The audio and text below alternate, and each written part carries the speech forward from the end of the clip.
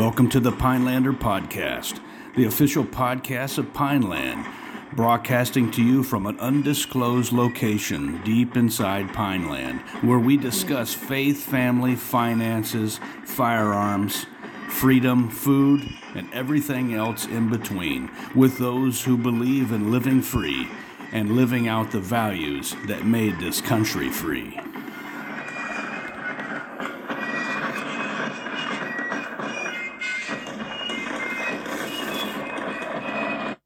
All right, welcome to the Pinelander Podcast. My name is Paul LaFavor. I'm normally here with my Ranger buddy Mike Blackburn, but he is out doing a secret op. Today is Friday, the 9th of December, 2022, and our special guest this evening is John Stryker Meyer, the sergeant from SOG, author also of Across the Fence, On the Ground, and SOG Chronicles. A barrel-chested freedom fighter, a guy that's been there, done it, one of my personal heroes. And so I'm happy to have you on the podcast, sir. I'm glad to be here, sir. And I think I was wondering how to start this off, and I thought this would be kind of interesting. Shackleton, for our listeners, if you don't know, he was explorer to the South Pole. And Ernest Shackleton, he had this advertisement. It read, "Men wanted for hazardous journey, low wages, bitter cold, long hours of complete darkness, safe return doubtful, honor and recognition in event of success." Now when I read that today, I thought, doesn't that almost describe SOG's mission? Honor and recognition in event of success.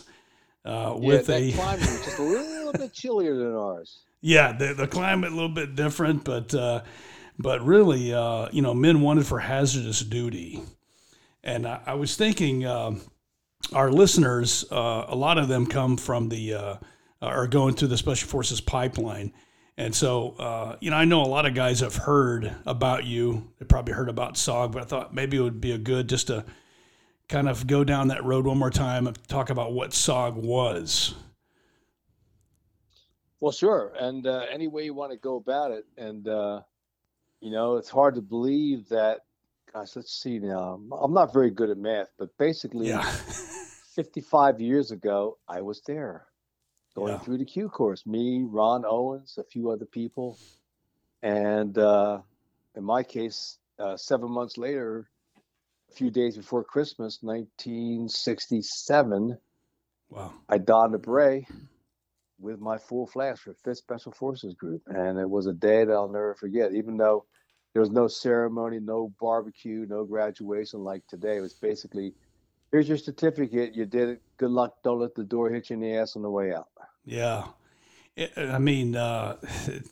seems like, for you, probably yesterday. I know time has gone by pretty fast for me. I'm 50. I believe you're 70. I think it's 76. 76 trombones. Yeah, but what's awesome about SOG? I've done a little bit of reading about it. You were actually there. This was long before I was born. But SOG was Military Assistance Command Vietnam Studies and Observations Group, euphemistically named. It sounds so studious, but anything but that. But a secret unit organized to carry out covert operations in Vietnam, Cambodia, and Laos. I believe it began in 1964. It was, I think they pulled the plug on back in 1972, something Correct. like that. Okay. Yes, sir. So we're talking about 8 years of just getting some. I mean, from what I've read, you had a kill ratio of about 150 enemy to one SOG man.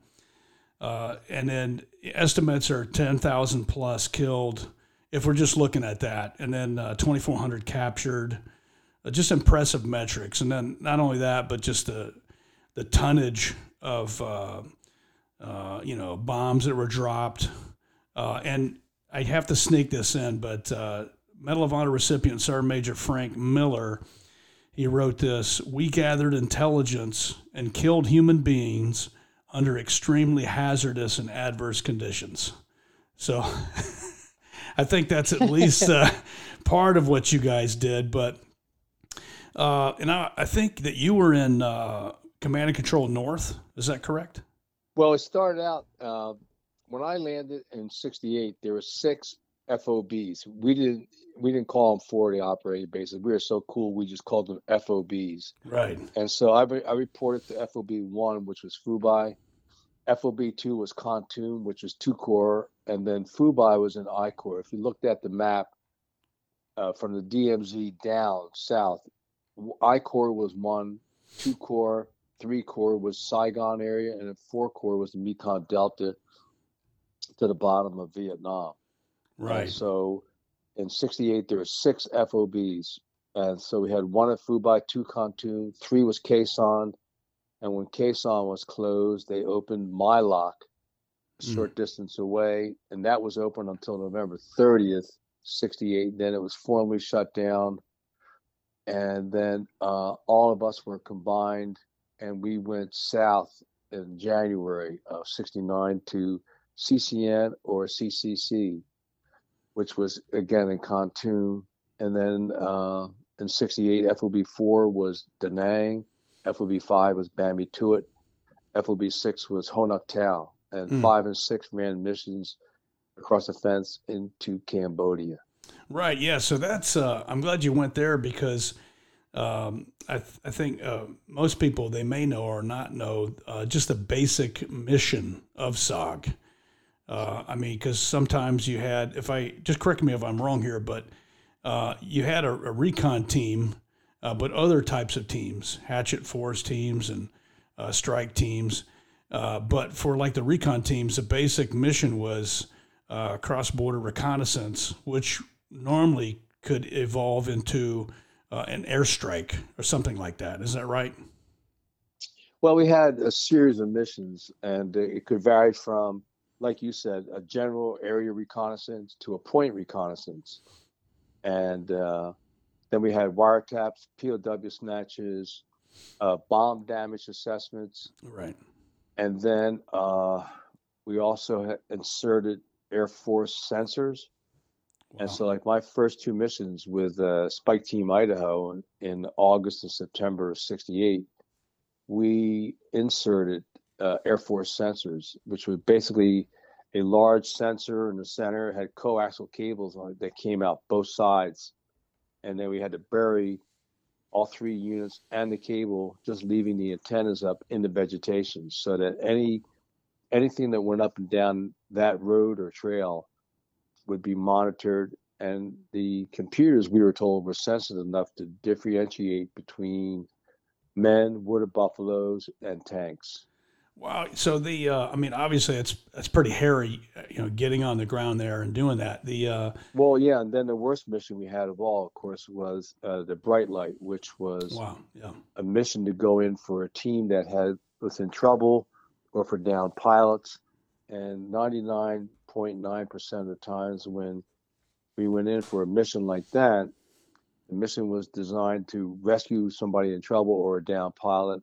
So you carried extra ammo because usually the enemy was waiting for us to return. And then you carried extra ammo, hand grenades, bandages, and body bags. No food. And only maybe a canteen of water. Wow. And those missions were just strictly hairy. But those were the range of missions we had. Yeah, and I have, I mean, you're quoted as saying that, basically I think you had a double basic load, almost triple basic load of ammo, a butt ton of grenades, maybe, just you guys were loaded for bear. And then, you're not going, like you said, I mean, I've always wondered about this. What did you guys bring? You had to bring some type of food, right? Well, yeah, we had dehydrated rations. Okay. And some of our guys, like men that were more savvy than me, they knew that in the jungle, if they ate American rations, which we did, so American Lurps at that time, which were dehydrated rations. So we had a plastic bag and the meals varied from chicken and rice, beef and rice, chicken noodle, chili, and a couple others that I didn't like. But those are basically, and beef stew. And you had to pack it. We'd put water in it, and then wrap the packet up and put it inside your jungle fatigue next to your body, and your body heat would heat it up to the body temperature. Then everything would absorb. Then an hour or two later, we'd eat it. And but some of our guys ate the indigenous rations, which were rice, and then they had a different variety, some fish varieties, some beef, and the reason why they did it was they felt that in the jungle, because smells, anything different than the jungle smell could carry, and they felt that those were more of the scent of the South Vietnamese, as well as the North Vietnamese, that all had a rice-based diet. Yeah, that's something that the impression I get from reading you guys, the Warriors of SOG, and your books, is that you become one with the jungle. It's the law of the jungle. You become one with the jungle, and I mean you in tune with it. I can't come away from listening to some of your other podcasts and how when the insects stop, and birds stop, and you just kind of become one with if that sounds weird, but is that about right? I mean, just you guys were so familiar with the jungle. That's your basic welcome to the jungle, baby. Yeah. And the shit's going to hit the fan in about 2.5 pubic hairs here. Wow. Hey, so I haven't heard this in. I'm sure you've talked about it in one of your interviews, but how did you get into SOG? You were in 5th Special Forces Group. You talked about that. You donned the beret. It's a beautiful flash you guys had then. How did you go from 5th Group to SOG? Well, there's always a little background story, as you know. So in our case, when we were going through training group, particularly when we were going through our MOS training, which in my case, I was what today is an ECHO. And we had all of our instructors were Vietnam vets. They'd been to Nam at least once, sometimes 2 or 3 times. Like one of our instructors was Paul Villarosa, Sergeant First Class Paul Villarosa, who had 3 tours of duty. And he was an amazing commo guy with Morse code. So all of them, once they got to know us, and once we'd been in there, as we came to the end of our MOS training, which was, in my case, we got recycled. So I wasn't the brightest light on the Christmas tree. But so they got to know us, me and Johnny McIntyre, we all got recycled. And Paul Villarosa worked with us on weekends and at nights on an extra overtime basis, just to make sure we could pick up the speed that we needed for Morse code. And they all said, hey, when you get to Vietnam, look, we got one word of advice. When you get done with your in-country training, some little guy's going to come out and say, we're looking for volunteers. Don't do it. Just stand by. Go to a traditional A camp. Learn about the country, the people. And, so we heard all that. We get to Vietnam, go through the in-country training, which ends in the middle of May. And sure enough, out comes the little guy. Hey, we're looking for volunteers. And Johnny McIntyre goes, hey, for what? And he goes, we can't say. Either you're in or you're not. And so we were in. We just seen the movie, The Green Berets, featuring John Wayne. I mean, what would the Duke do? The Duke would say, I'm going for it. So we did. Do it.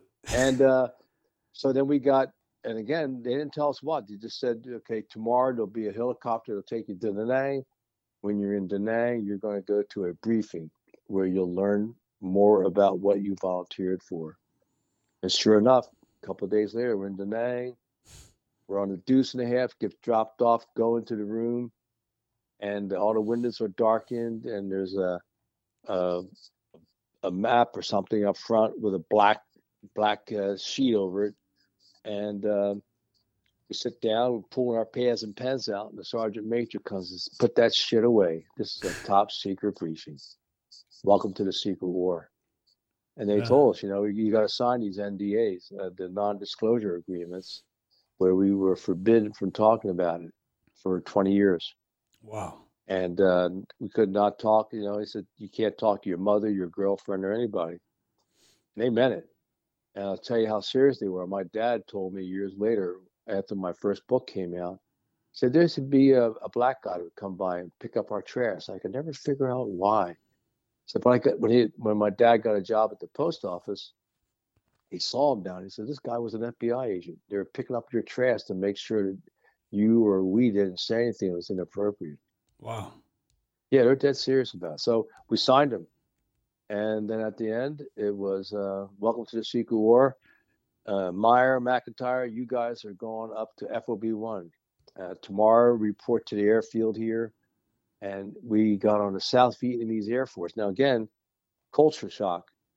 You know, we had never were told about the South Vietnamese Air Force. We knew they had South Vietnam, we had ARVN, we had SIG, the Civilian Irregular Defense Group, and the Lac Long Doc Biet, all different categories of South Vietnamese fighters. And but they never told us about their Air Force. And we go out, here we are, this is an H-34 Sikorsky. When we did our in-country training, was with Hueys, Jolly Green Giants. They had some wacky looking experimental helicopters, Chinooks, and even the little bird dog, you know, those what are they, L6 or something like that. But the version of the bird that the Delta Force uses today. Right. And the little bird. Yeah. So, but it was a shock. This is their Air Force. So anyway, we fly up, and of course, and the code name for the South Vietnamese Air Force helicopters were King Bees, and we learned just how superb they were. But we never knew. They flew us up. We get off. A recon team gets on the King Bee and disappears. Gone. The two Americans, Glenn Lane and Robert Owen, are still listed as missing in action today, along with the 50 Green Berets that are still missing from the Secret War today. Wow. So we had an instant opening in recon at FOB1. So welcome to the Secret War. Wow. That was your welcome. Yeah, you're taking this guy's slot. Wow. Yeah. And the team there he was highly decorated from the Korean War. He was strapped. He knew his shit, man. He was a great soldier. Glenn Oliver Lane. And whatever happened, we don't know, but we just know that they disappeared, never to be seen again by our folks. And then, of course, the Bright Light went in 2 days later, and they got hit with American hand grenades and American weapons. So we assumed the worst, in that somehow the NVA got the weapons from our team. Wow. Yeah. At the time you're arriving in Vietnam, you've had, let's see, you showed up to SOG in 68, wasn't it? Correct. May 68. Okay. That's when we landed at FOB1. And this was after Tet, right? Yeah, 4 months. Tet had erupted at the end of January, early of February. And by the time we got there, there's still some little extra activities outside. And at night, we or other teams would go out with ambushes and just tell the local villagers, stay up the trails after 11 p.m. Anything on the trail, we're going to kill it. And by that time, most of the villagers were, they understood, they didn't bother. They didn't like the Viet Cong, the communists any more than we did. Yeah. And so our team, we did the local ambushes. We never had contact. So we did that, and then we had a couple practice missions, and then we did the 2 sensor insertions. And by the time I'd gone through 3 months of running those missions, and some of them had a shot fired in anger. It's like, man, this is pretty cool, you know. This is like, get a nice helicopter ride, get a good view of the countryside, get out of base camp, bullshit, and get a little time on the ground. Yeah, but that all changed. Yeah. So initially when you went in, I believe, now it's, correct me if I'm wrong, you had, I think Prairie Fire was one area you went. You had, that's Laos. Yeah. And then you had Daniel Boone area. Cambodia. But I think, maybe I may have the wrong conception, but the majority, I think, of the missions you did, were they in like Laos and Cambodia, but you also did missions in South Vietnam too? No, the only ones we did in South Vietnam were just local security, Okay. like ambush and in the early days we did patrols. We just go out, but that'd be more. It was just to have a high visibility, and then we practice our patrolling tactics, Gotcha. and then we would, when we were outside the villages, we would practice contingency drills, but with dry fire, not with live fire. And then in the afternoon, go up to the range outside of Phu Bai, and then we would do the same thing, but do a live fire over and over and over again, so that everybody on the team would have a level of experience dealing with it. So you had that muscle memory in place, so that when the shit hit the fan, you were able to focus on what you were thinking about, how you're going to react. But meanwhile, you're doing the full load and responding however we are trained, with the immediate reaction drills. Yeah. And then now, how long were you there before you became the 1-0? We reformed Idaho right at the end of May of '68. And we did the practice missions, and then we had the 2 insertions, and we had the monsoons slowed down the operational pace, for during a part of August and a part of September. Then on October 5th, ST Alabama, where Lynn Black was on Alabama, they had the 9-man team. They came up against 10,000 NVA. Wow. And we lost 6. The NVA, between the recon team and tactical air, they inflicted 90% casualties on the enemy that day. Wow. And then the next day we got inserted. And then the following Monday, October 7th, we made contact around 2:00. And they came at us. We were on a little knoll, and they just came at us for a couple hours before we got TAC air. And then we worked TAC air for a couple hours. And the last minute, right before last light, the King Bee pilot, Captain Tin, came in and hovered for 10 minutes while we got through the elephant grass, and were able to get on the King Bee, and we left with our last magazine and last hand grenade. Wow. Yeah, and I remember one of I think the best podcasts I've heard was you were on with Jocko, and you're talking about, I think, the same situation in the elephant grass, and then you have, is this the time where you're like, you get out on the caving ladder and you almost, and you pass out? Was that when that happened? No, that was November after this mission. But this was strictly, we were on the ground. At one point, we had killed so many NVA that the NVA began stacking up their dead, and they were trying to use the dead bodies so they could get higher up and try to shoot down at us. Damn. Because they hit us time and time again with the wave. But the knoll we were on prevented a huge wave attack. So when they hit us, it would be 10, 12 guys. We could never tell. The jungle would just light up with gunfire, and then we blow them back down the hill. Then they hit us again. We blow them back down the hill. And at one point, Hep pointed out, our interpreter pointed out the bodies they were stacking up, and we could see that. And that was like, that's your basic, excuse my French, but that's your fuck me to tears moment. It's like, I can't believe this shit. Yeah. And so you're thinking you're not getting out alive. We were concerned, and luckily Cubby found he found the elephant grass that we hadn't seen, and directed us to it under fire. And then the King Bee, Captain Tin, hovered for 10 minutes. That literally saved our team. Without him, we would have been Laotian fertilizer. Well, what's awesome about this is, this is before GPS and cell phones and drop a pin. You got to know the terrain. You probably, I would imagine, you studied the maps, you studied the terrain. And then this guy flying this King Bee is, his balls are riding shotgun.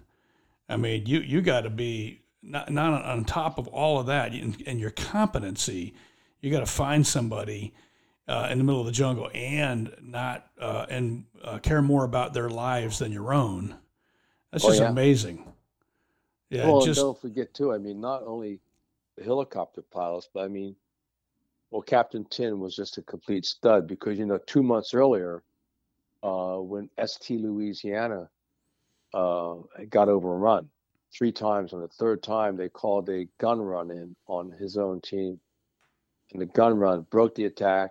Wow. But it also killed one South Vietnamese team member, and another American on the team, Tom Cunningham, had his leg blown off. And the medic was John T. Walton.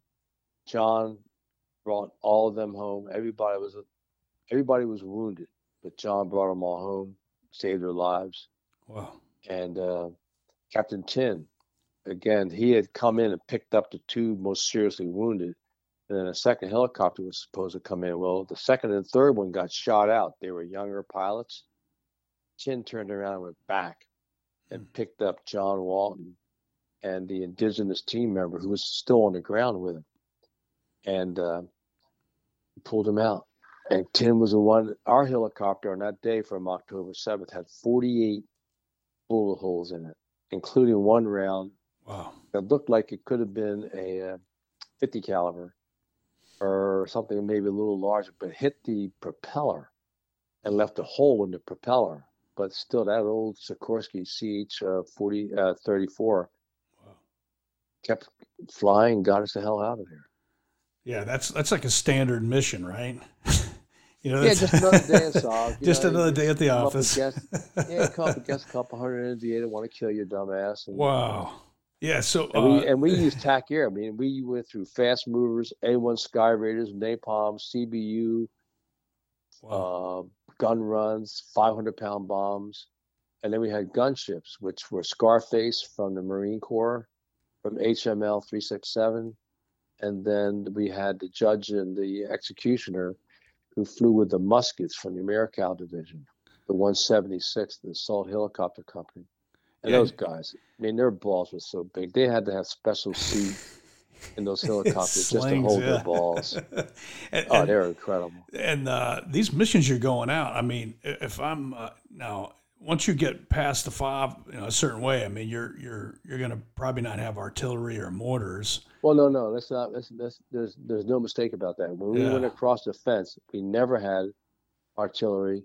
Yeah. There were no conventional units for backup, no tanks. We're out there. But again, we were out there, but we had the best Air Force in the world. Yeah. And we had a unique system with the forward air controllers. Our code name was Covey.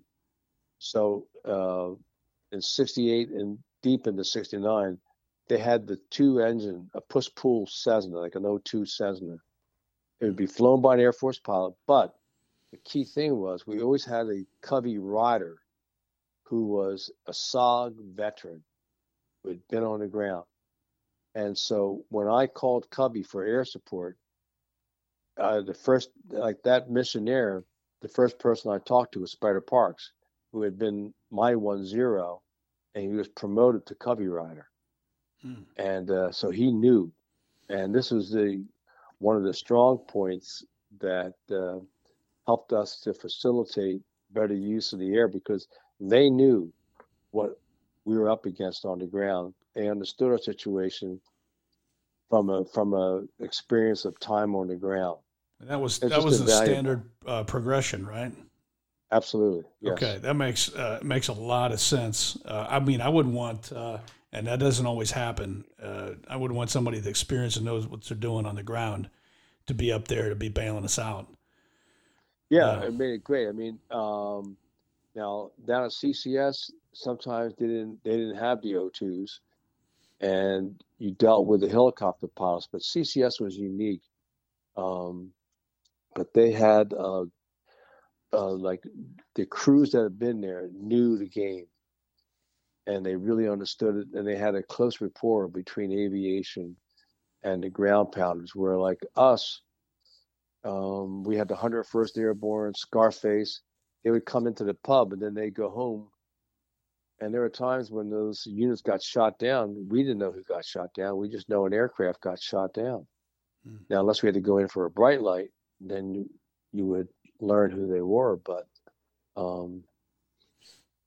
that was one of those compartmentalized issues where we never knew sometimes who worked with them. Again, we were fortunate at FOB1 for a while. We had the muskets, and they actually lived with us. And so sometimes they would get out and over us before Cubby would get there. And we would talk directly to the pilot, and we could bring it in. Once they were able to see where we are on the ground through a mirror flashy, through smoke, or through tracer rounds, they would be able to locate us. Wow.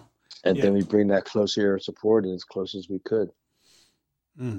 Yeah, I was curious about this, just shifting gears. On the team, if I understand things right, you could have a 6-man team with perhaps 4 Indig and then 2 American. Is that about right?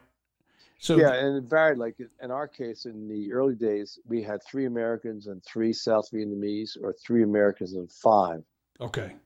And then once I was the 1-0, ran a few missions, I got, our South Vietnamese soldiers were so brave and fearless and good in the jungle that I just had another American, so that if I got shot, he could drag my dumb ass out, or if he got shot, I could drag his ass out. That makes because sense. Our little people couldn't do that. But our little people were phenomenal. I mean, they ran point. And when the team got wiped out in '68, our Nguyen Van Sal was our Vietnamese team leader. So he and Hep, the interpreter, recruited people. They brought in new guys. They did the vetting. And then we would talk to them about each member. And then Spider Parks brought me in, and Don Wolken. Don became the assistant team leader, and I was the greenest kid in camp, so I was the radio operator. And I liked that because this way I could call an on-attack air. Yeah, so you had, I guess, the 1-0 was the team leader, the 1-1 was the assistant, and then the 1-3 was the radio operator. Is that right? 1-2 was the radio operator. The 1-2, sorry. That makes right. sense. And sometimes they had teams that had 4 Americans, and then the 1-3 would be the 4th American. Gotcha. But, I never did that. Gotcha. Yeah. Now, so that obviously gave a dynamic component to your team, and so you could you have the language capability of that. I mean, when you're talking interpreter, you're talking somebody that if you're in Laos, someone that would know Laotian, and then you've got all the other firepower, get your radios. Something that's interesting, and I was thinking about this getting ready for our podcast today. I was looking at the legacy of SOG, and I was privileged to be in the unit. I was in C Squadron, and you may know this, but the interesting thing is there's 6, the way the teams are organized and the way these call signs are used are very similar. And so you have a similar structure that's carried on. And not only that, but you definitely had a lot of rope. So you're looking at NCOs, the whole team full of NCOs and down, no officers. And then you're just going out there with all this firepower, all the radios, everything you have, and you're out there doing the thing. And there's not a lot of that going on anymore. But again, in that unit that you were in, if you're in C Squadron, I was in D Squadron a couple months ago, visiting them and just seeing the training facilities and the amount of training that those men do is just incredible. And that's basically in the fine tradition, because we did the live fire stuff, but again, nothing like what you guys did from the C Squadron or any other squadron over here. And that's really no. Here's my point, John. Is the TTPs you guys developed 50 years ago, we're still using. So we still do. Those are the same TTPs. The stuff that you guys had to learn in blood and treasure, we have. So we use those the same. The peels, the just your battle drills, all the stuff that you guys did, how you organized your element, how you went in And heavy. did you guys do rappelling too? Rappel into a target? 'Cause I know you fast rope in. That's part Only of we your have SOPs, to. right? Yeah, because it's not going to look that great, but yeah, personally, yeah, I did it in training, in the operator training course, but on the for real, no. Usually it was offset infill, and then we would fly in a helicopter or we'd drive up in a vehicle, but very rarely would we actually do. If it was a rope, it'd be like a short little rope. It was nothing Right. nothing like you guys did, where it's like, hey, I have to penetrate a triple canopy jungle to get on the ground, and there's not a lot of HLZs. So, if I understand things right, you had to do that just to get in and to get out. And Yeah, we did that a few times, like particularly on bright lights. And then there was one point in '68 where we had so many teams getting shot out of the open LZs that we decided to use a daisy cutter, a 2,000-pound daisy cutter, just to find a swath of jungle that from the air would appear as though there's no trails or anything. Drop the bomb and then rappel right in and then take off, just for an opportunity to get a team on the ground. wow. And I mean, you guys also carried. You would carry mines with you, some claymores, maybe some C4. oh, we always did that. Okay, Oh, just in a pinch if you needed. I would imagine things could go sideways quickly, and then you'd want to have that on you for whatever reason. Right, and we use the claymores. It could be, well, primary would be for RON security at night.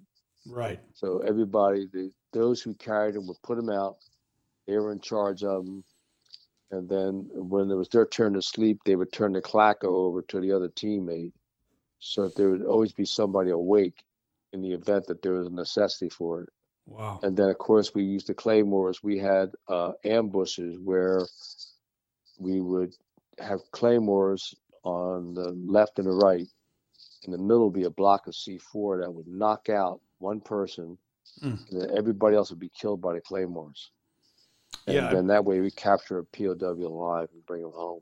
Okay. And then last but not least, you can use the claymores for blowing down small trees, or again, so there were a few times when we were doing an E&E, and we put down the claymores with 5-second fuses on them, or fuses that would be a little bit longer, or with a tripwire, so that they were trailing us or tracking us.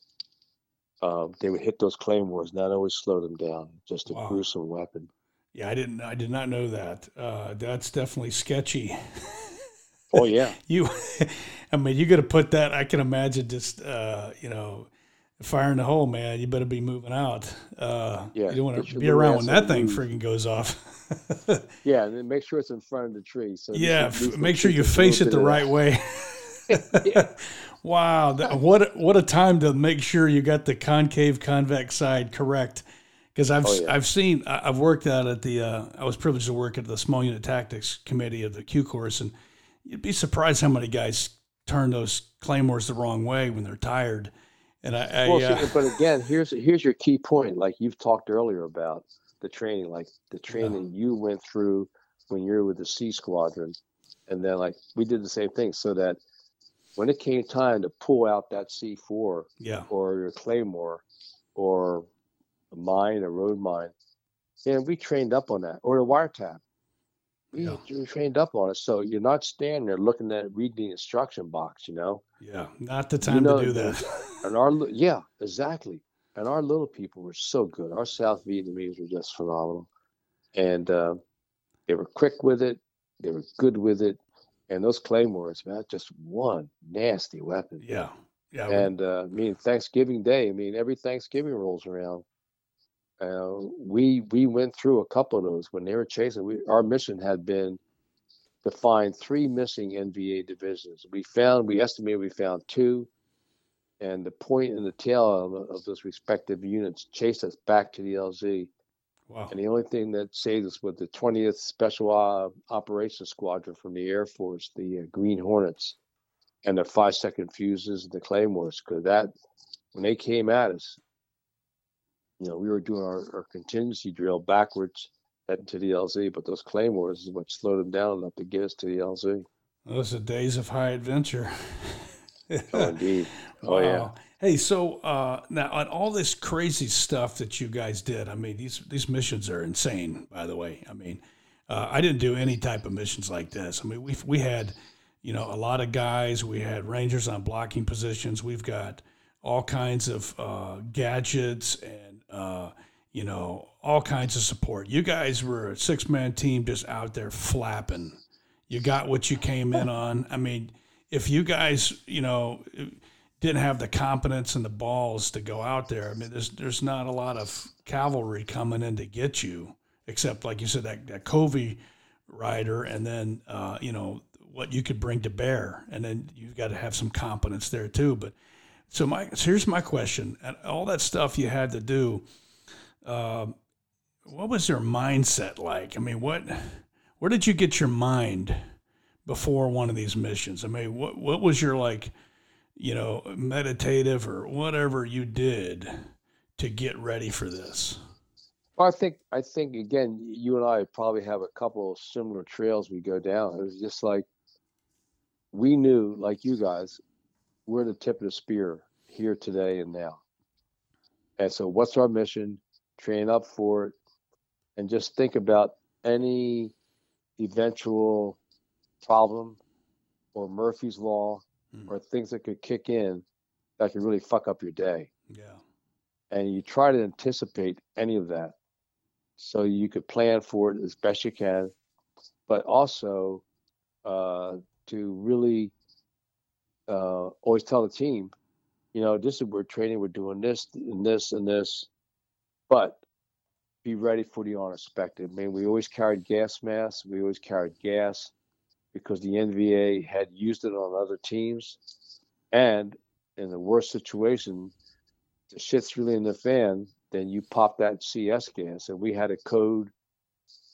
Once that word went out, everybody would put their gas masks on so that if worse came to worse, we would be able to pop that gas and we'd have our masks and be able to go through it. Whereas all the enemy would be choking and puking on it. Yes. So that, and again, it just goes back to the training. Yeah. Train time and time again. Then we always made sure that the gas masks, the filters were in place. And I don't know how rigorous your squadron units were in terms of knowing where each other man's equipment was, try to have similarities in placement of equipment. Yeah. And, just the key things like that, where we just work it. I mean, everything from something as basic as how do you put your magazines into your magazine holder, into the poncho liner.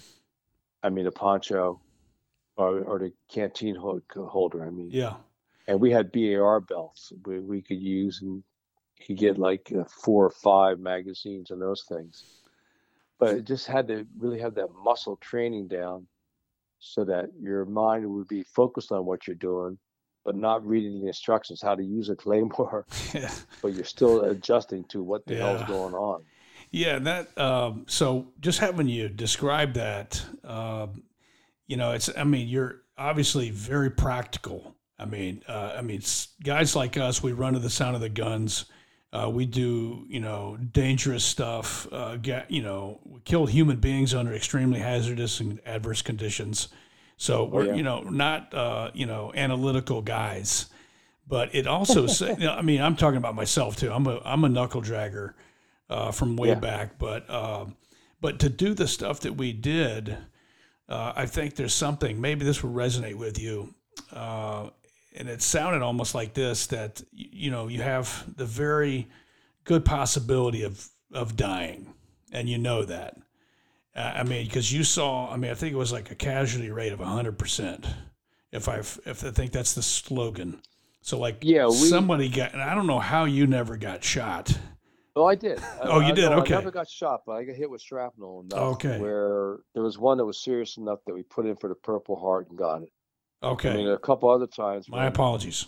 no, it's okay. No, nothing to Yeah. apologize for. I mean, But compared to yeah. people you and I know, particularly in your war, well, we had guys that lost legs, but I mean, you see a guy lose a leg or an arm, and he gets a Purple Heart, and then we get shrapnel where the shrapnel's in your face and your arm, you're bleeding, the medics pull it out if you can't get it out. You put a Band-Aid on and you go back to work.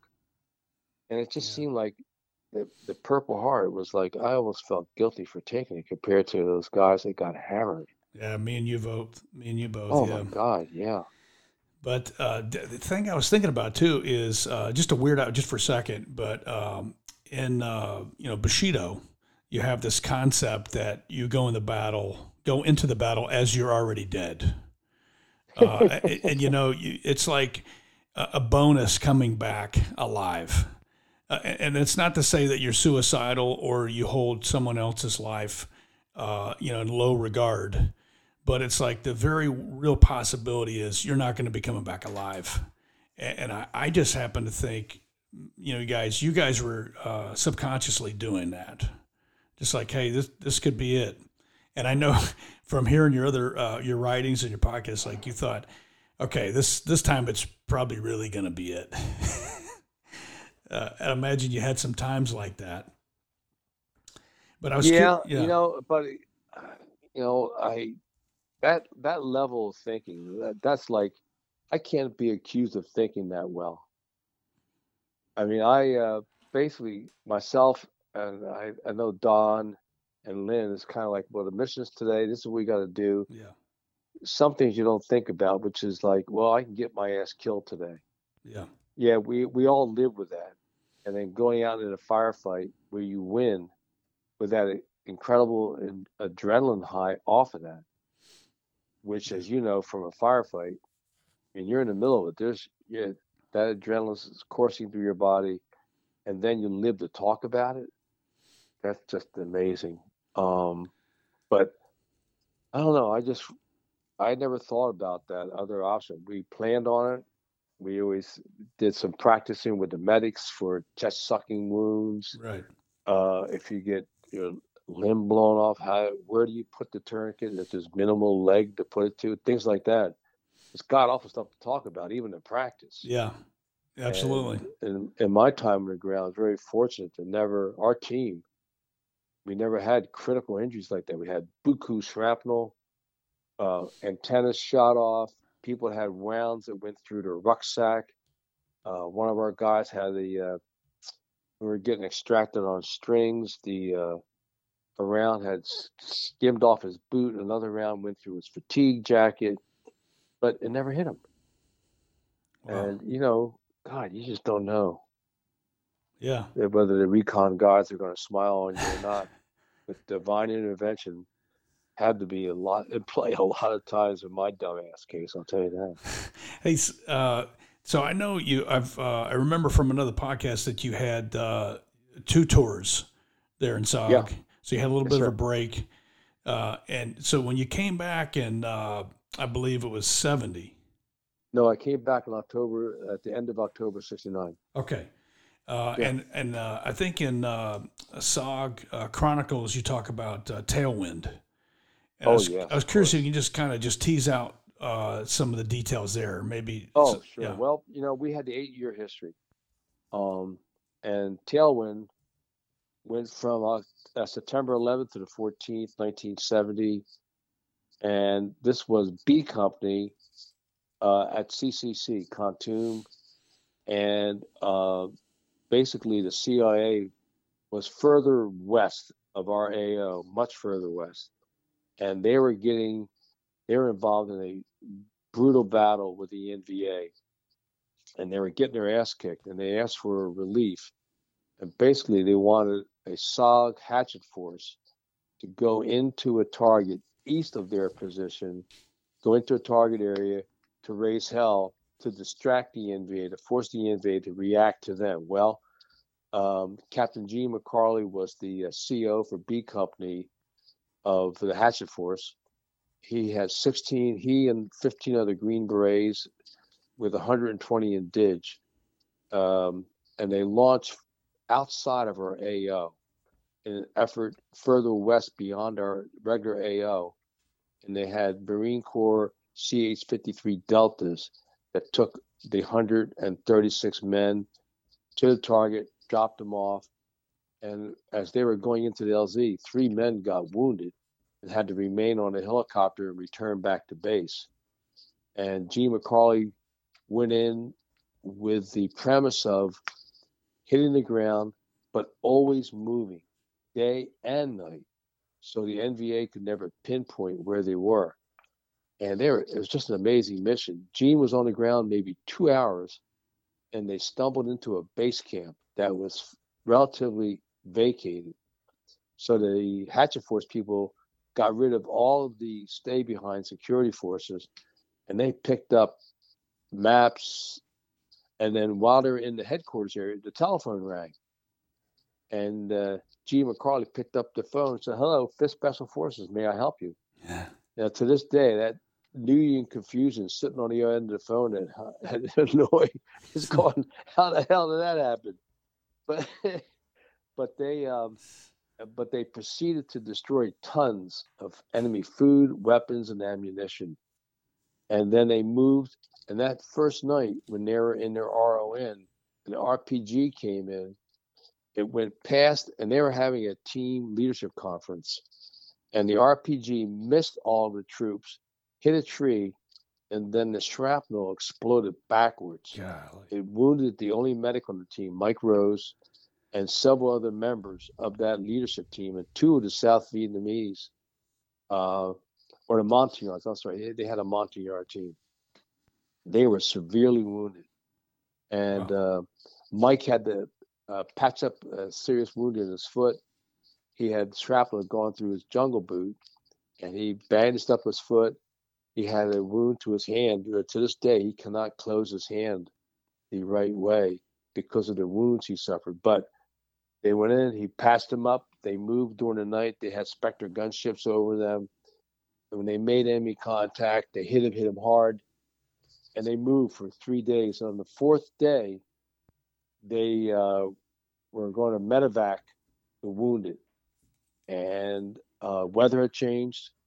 And then the Cubby Rider had spotted hundreds, if not over 1,000 NVA heading on a collision course to that force. And he told them, well, between the weather and these, by then they had the NVA coming at them. And they said, this is the end of the mission. So the first helicopter came in, the Marine Corps CH-53 Delta, one of which was shot down the previous day, attempting a medevac. Mm. So the first one came in, they loaded up 1/3 of the force. Second one came in, there was more gunfire on it, enemy gunfire. They loaded up the second third of the team. It left. The third one came in and got hammered, but they were able to extract. And the enemy was so close, they used CS gas grenades to confuse the enemy, and it worked. They were able to get everybody on the helicopter. As the helicopter was lifting off from the LZ, one of the Marine Corps door gunners was shot in the neck. Mike Rose ran over, saved this young guy's life. And at one point, he was beginning to, he was panicking. And Mike told him, look, with this wound, if you were going to die, you would have been dead 10 seconds ago. But you're still alive. Lie down and shut the fuck up. And he passed him up. And he saved this kid's life. Wow. And so while this is happening, the helicopter goes up and loses an engine flying over a mountain. Now, it's loaded with personnel, maps, intel, everything they garnered. They go over the second mountain, and the second engine went out. And they had to auto-rotate in with a CH-53 Delta. Now, at that point in time, the Marines were not training any of their pilots to do an auto-rotation with a CH-53 Delta. But they did it. This pilot was just incredible. He was able to pull it off. He landed hard. It landed so hard that Captain McCarley, crushed his teeth when he and others were thrown out of the helicopter, literally. but they were alive to talk about it. And then another helicopter came in and picked them all up. And the medic, Mike Rose, received the Medal of Honor from President Trump on October 23rd, 2017. That's right. For his efforts. And he passed up over 50% of that team during those 4 days on the ground. Just an amazing story. Yeah, it's fantastic. And I think just by the secretive nature of SOG, I believe he just recently received that Medal of Honor. Yeah, like I said, 2017, 5 years ago. Wow. Yeah. So that's basically 70, 25, 17, 42 years after the mission he got it. Wow. President Trump wrapped it around his neck, and we were all there to celebrate. And you can read about that in SOG Chronicles Volume 2, or now SOG Chronicles is out as an audiobook for people that don't like to read, or for some folks in our audience who can't read, they can listen to it. Yeah. Hey, so John, what are you working on right now? You have 3 books out, Across the Fence, On the Ground, and SOG Chronicles. And listeners need to go out and check that out. What else?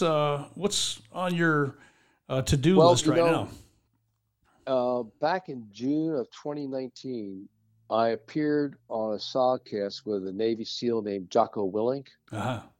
And I've done, the first one was Jocko podcast number 180. Since then, I've done 8 with Jocko.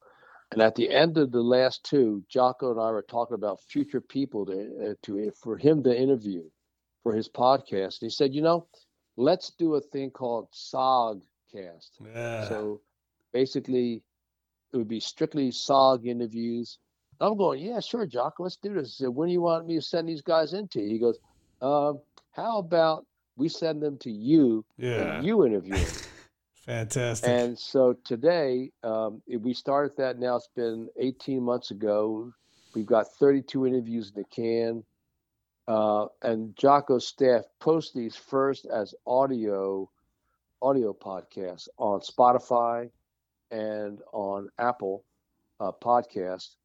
And they have 7 that have been posted as YouTubes. And the first one that we posted on the YouTube now has had 189,000 views as of today. Wow. And so it's me interviewing SOG members. We have one historian in there and a couple of the helicopter door gunners to talk about the Secret War from their perspective. And one was Roger Lockshire. He did a book called We Save SOG Souls. And the reason why I'm telling you about this, he has this one chapter where the helicopter's doing a door gun. He's a door gunner, and the other door gunner, they're both firing on the enemy in support of a recon team that's in close contact. And during this gun run, the Cubby rider calls up the helicopter and says, hey, be advised, did you know your engine is on fire? And Roger Lockshire looked out, and he writes about this so eloquently. He says, he looked out, yep, the helicopter's on fire. Now, he could have taken creative actions or preventive actions or fought the fire, but what he did, and his fellow door gunner, Scott, they continued firing at the enemy in that gun run. Wow. And he stayed on the machine until that helicopter crashed and knocked his ass out. Wow. So these are people that we have on the SOGcast. Yeah. And Jocko Willink has done a great deal to help get SOG history wider circulation in a different population and listening audience in America and around the world. I'm working on future podcasts. He pays for all the costs that are attached to those things. He's been very generous and kind that way.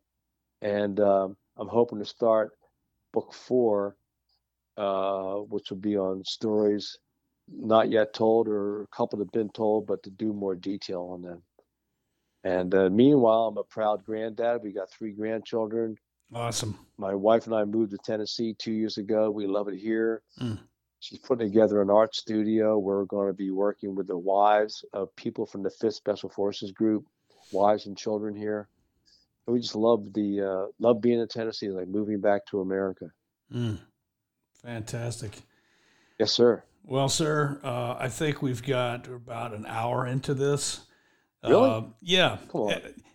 Maybe you could just give a shout out to, let's just say you were asked to speak to a graduating class of the Special Forces qualification course, and you just had, a few minutes to kind of give them some gems. What would you say to them?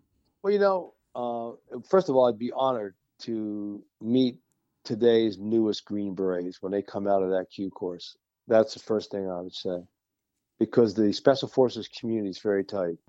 When we went through training group 55 years ago, when we left, we stood on the shoulders of the Special Forces originals. Now, the SF originals are the men who were the first Green Berets in 1953 that marched into Bad Tolz with the 10th Special Forces Group.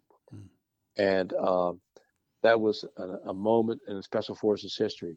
We stood on their shoulders, and since then, the subsequent generations, including you and your fellow 4 squadrons there at the unit, and today's men, I said, when you graduate, you're now standing on our shoulders and the shoulders of the Special Forces men who stood on our shoulders. Go forward, do the mission, listen, learn, think outside the box, and God bless America.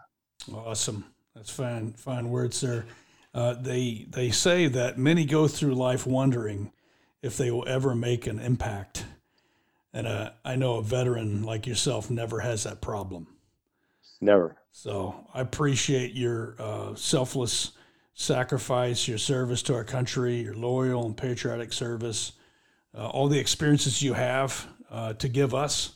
And so that's what I see your SOGcast is all about, is to pass the torch to the next generation. So next generation, you need to go to these SOGcasts. You need to also read the books. And so Christmas is coming. Christmas is coming around. Amazon, and mail to family, friends, relatives, or absolutely shameless propaganda here. But, sir, we're glad to have you on the podcast today. Thank you so much for being here. Well, it's my honor. I got to tell you, today I was at 5th Special Forces Group. We were up there. They had the Thanksgiving, the annual Thanksgiving luncheon for all the troops. Nice. And just being with today's Green Berets, this is all part of that. It's a unique family. Yes. It's not a family where you can buy it and get in. No, you have to earn that funny hat that keeps neither the rain nor the sun out of your eyes, but you earn it. And once you're in, there's a lot of going on. There's efforts to always support the families and support the troops that they go forward into, like you said, ugly places. That's right. Well, doing God's work. That's it. Well, we hope you've enjoyed today's episode of the Pinelander podcast. If you enjoy our content, we hope you'll check out our sponsors. Blacksmith Publishing has been serving the warrior class since 2013. We have great titles written by warriors for warriors. If you're looking for a great reference book, or you just want to unwind in the G-Base with a novel, be sure to check out the bookstore located at blacksmithpublishing.com. You're looking for some cool Pinelander apparel, head on over to the general store located at pinelander1776.com. We've got a great selection of shirts, hats, jackets, sweaters, stickers, patches, and a whole lot more. That's at pinelander1776.com. Also, Christmas is coming up, and so go to SOGcast. You can check out John Stryker Meyer's website and get a lot of the great apparel there, the books that he has, all the podcasts, everything that he has, all that he has available. Until our next meeting, keep your head on a swivel and stay mentally and tactically smart, physically and spiritually strong, and socially astute. To each other, we pledge our lives, our fortunes, and our sacred honor. May God bless America.